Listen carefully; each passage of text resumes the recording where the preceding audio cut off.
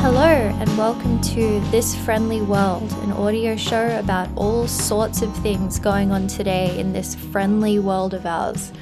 My name's Jamie Ailing and this is the first episode of This Friendly World, so I hope whoever's listening right now out there enjoys it and enjoys the topics I'm going to be talking about.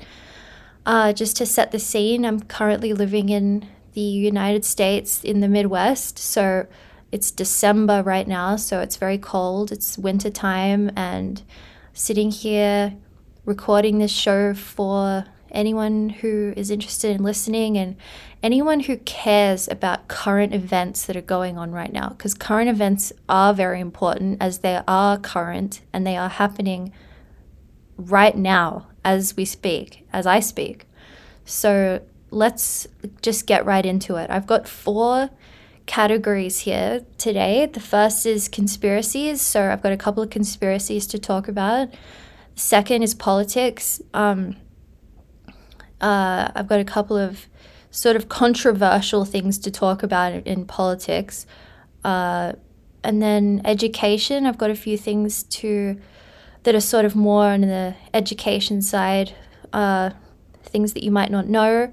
And then 4, at the very end, I'll be talking about a charity that people should know about that is really important and hopefully convince some people to donate if you are able to do that. If not, that's totally fine. But I think I just want to shed some light on some of these important topics. So let's start with conspiracies. So the watered down water conspiracy. This is pretty insane. It's pretty controversial, but I truly believe that it's happening.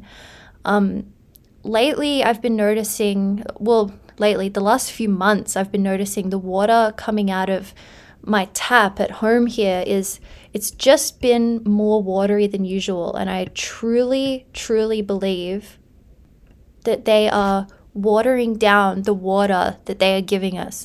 Now, it's just been too watery. It's been more watery than usual, and I think that they are watering it down just to create a larger amount, and we're not getting all the benefits of water that we should be getting because they're adding to it and diluting it with water.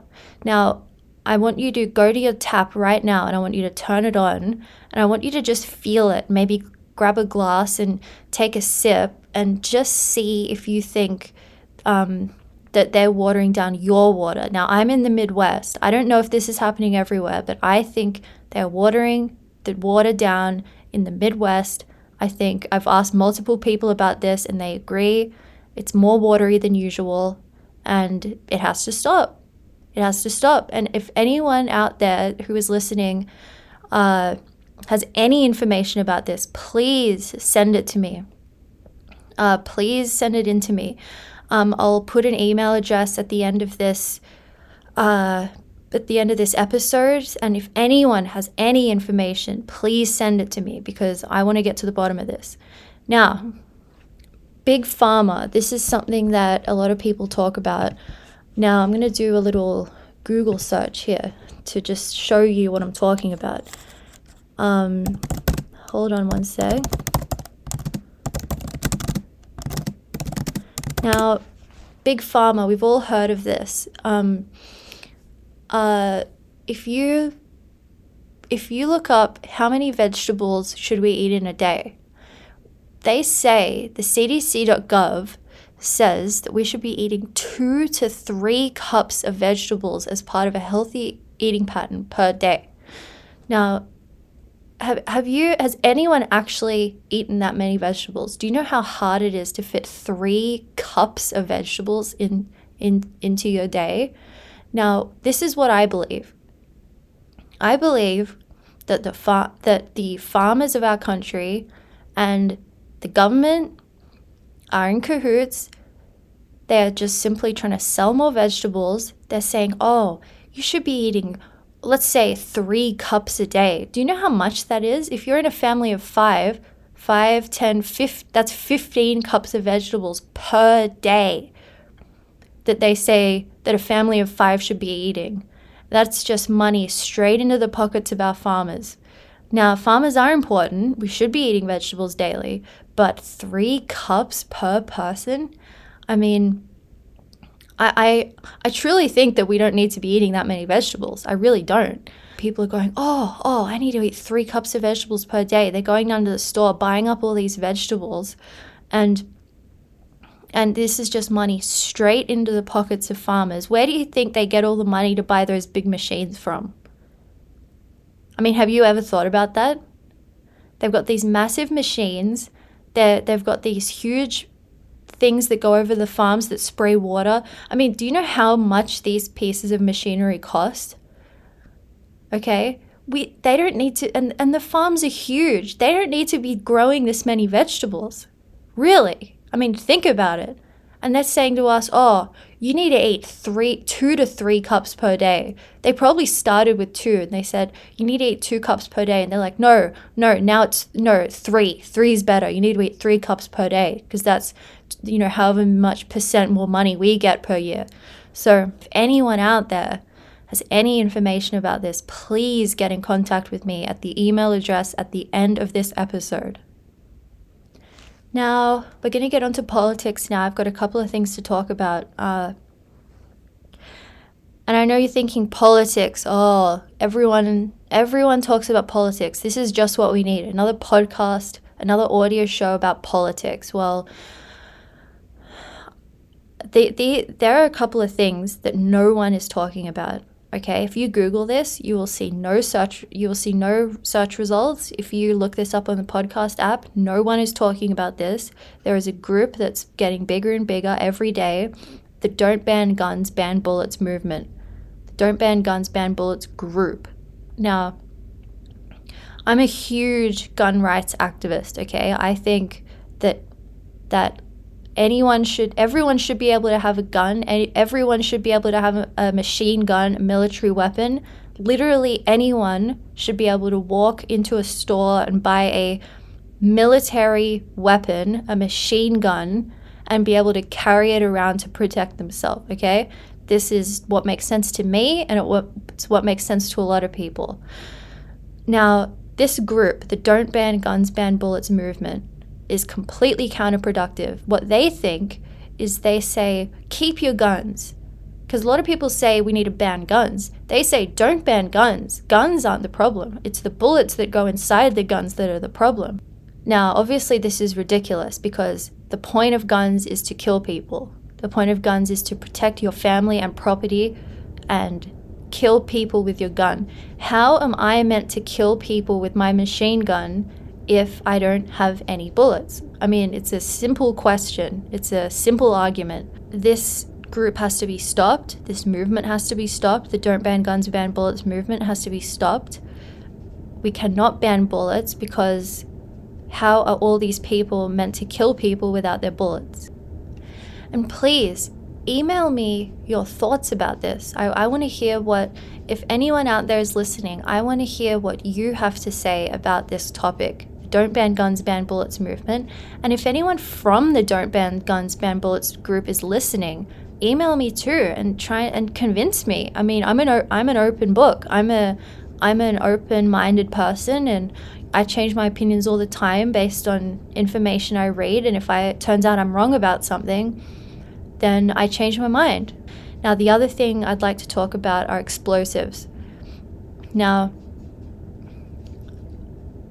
a lot of people in this country have military weapons that are machine guns, and you can kill so many people just in one blast of your machine gun. Okay, so if there are 10 people trying to get onto your property to burgle your home or to attack your family, you can point your machine gun to the right and start shooting it and do it one single sweep and kill 20 people at once in just one motion, and successfully make your home and family safe.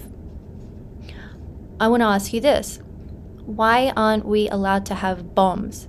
It is illegal to create a bomb. It's illegal to create a pipe bomb, Pretty sure you're not even allowed to share the information about how to create a bomb.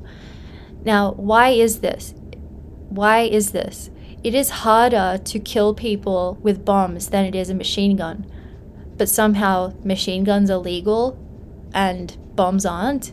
I should be allowed to lace my property out. I should be able to outline my property with bombs, with mines, etc. And if someone comes onto my property or tries to come onto my property to burgle me or assault my family, they're not going to be able to, because they're going to be blown to smithereens. Now, I want to ask, if anyone from the government is listening to this out there, I want to ask you truly, why are bombs, explosives illegal and firearms aren't? I think this is something we all need to be thinking about. Now, we're on to education now. That's enough politics. I want to talk about a few interesting concepts here. The first one I want to talk about is the history of physical violence. My uncle, Robert Portfolio, he's a professor at the University of Sydney in Australia, and he put out a book called The History of Physical Violence. And I'm just going to read a passage from the book. Here we go. Not many people know this, but physical violence dates back a very long time. When we were just cavemen running around with rocks and sticks and doing God knows what else, violence had been discovered by a nameless caveman. The story goes, a caveman tripped on a rock while carrying a large stick, resulting in the stick being launched towards another caveman, striking him in the head. The first caveman looked up and saw the second caveman whimpering, holding his head and saying, "Ow." As the first caveman stood up, the second caveman put his arms up in what we now call self-defense and lowered his head. When the first caveman took a step toward him, the second caveman then ran away. The caveman was confused, which was common back in those days, unlike today where everybody always knows what's going on. From that point on, whenever the caveman came across another caveman doing something he didn't like, he would smack them on the head with his stick and they would stop. This made him extremely powerful among his peers, but only for a while. Eventually, the other cavemen started realizing they could do this too, so they started finding sticks and hitting each other, causing violent chaos, which hasn't stopped even up until this day, as there is still violence happening on a daily basis all over the world. Isn't that interesting? Isn't that interesting to think there was once no violence and everyone was living in harmony and just as my uncle said, a nameless caveman just discovered it out of nowhere by accident. And now he started using it, and because of that, because of his choice to use it, even though it was a bad thing, human beings haven't stopped using violence to this day. Thousands and thousands and thousands of years. So I thought that was very interesting. And the book's available on Amazon. If you look up Robert Portfolio, The History of Physical Violence, you'll be able to buy it and read it. The next thing I want to talk about is a concept I came up with a few years ago that I use with businesses to help them when they are put in this situation. It's based on an experience I had at work a few years ago. What happened was this wasn't in my department, but it was the department who worked next to our department. And we all kind of worked in the same area, so I kind of saw all of this happen. I saw all of it go down. And basically, long story short, there was a bully in the department next to mine who would make life miserable for the other staff by being passive-aggressive, making snide remarks. When they were angry at someone, they would kind of, bump things toward them if there was a rack or a chair or something. They'd sort of, bump it with their arm next to them, make a loud noise, that kind of thing. Nothing actually violent, but just very immature sort of bullying, and just sort of speaking passive aggressively, over explaining things, that kind of thing. And they were just making life miserable for the other employees in that department. And unrelated to that, they hired someone who turned out to be sort of an easy target. They hired a new employee who was an easy target for this bully. And the bully just latched onto them, and they ended up leaving all the other staff alone. They actually started being pretty friendly to the other employees, but they were just being awful to this new employee who was an easy target. Now, it goes without saying that, for months before this employee was hired, this new employee, the other employees would complain to management about the bully and say, you got to do something, you got to talk to them, or you got to let them go, But the thing was that management didn't want to get rid of this bully because they were a great worker. They were fast, they were efficient, they were good at their job, and they were great as an employee, but they were a terrible person. They were a bully. So they were sort of stuck in the middle. They were saying, we got to get rid of this person because they're making the other people in the department miserable, and they're being awful, and they're being a bully, but we also don't want to get rid of them because they're fast, and we're not going to be able to find anyone faster than this. They're efficient and they're fast, and we don't want to lose them. So I turned this situation into a concept for businesses to use when they are in this situation. So if you're listening out there and you manage a department, or you're a business owner, small business owner, and you're dealing with a bully, this is what you do. You hire somebody not to be a regular employee. You're straight with them and you say, this is why we're hiring you. We are hiring you to take the abuse from this bully, from this person. You pay them extremely well. You pay them like bloody $30, $40 an hour, $50 an hour just to take the abuse. So then they leave everyone else in the department alone, and the bully does their work fast and efficiently. They keep your business being successful, but they leave everyone alone. Now, you might think, oh, well, that's not very nice for the person that's being hired to take the abuse. But it's like a theater performance, When you're watching a play and someone's yelling at someone or abusing someone up on stage, it's part of the script. You don't feel bad for them. It's part of the script. And that's what's going on here. You're hiring someone who's being paid extremely well to be the bully's target. Now, we're coming to the end of education here. I just wanted to let everyone know that I'm teaching diving classes down at my local swimming center. And I don't want to give my location, so if you're interested in joining up, send me an email, send me a message to the email at the end of this video, at the end of this episode, and I'll tell you where you can join. And if you're in the area, you can join. But I'm teaching diving classes. They're not regular diving classes. I'm teaching people how to dive out of a pool. So send me an email if you're interested. Now that's it for this first episode. I'd like to thank anyone out there who listened for listening, and I hope you enjoyed it. I hope you found the topics interesting, and I'm looking forward to making the next one.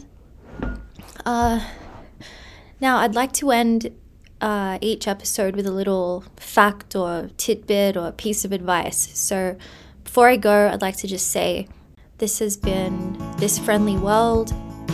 I'm Jamie Ailing. Hope you enjoyed the show. And I'd like to just end with this piece of advice.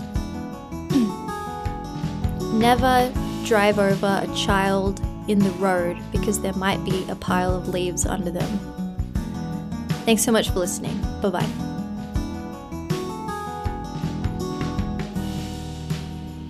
If you'd like to contact the show, you can send an email to thisfriendlyworldshow@gmail.com. Also, I'm on Twitter @co-founderjamie.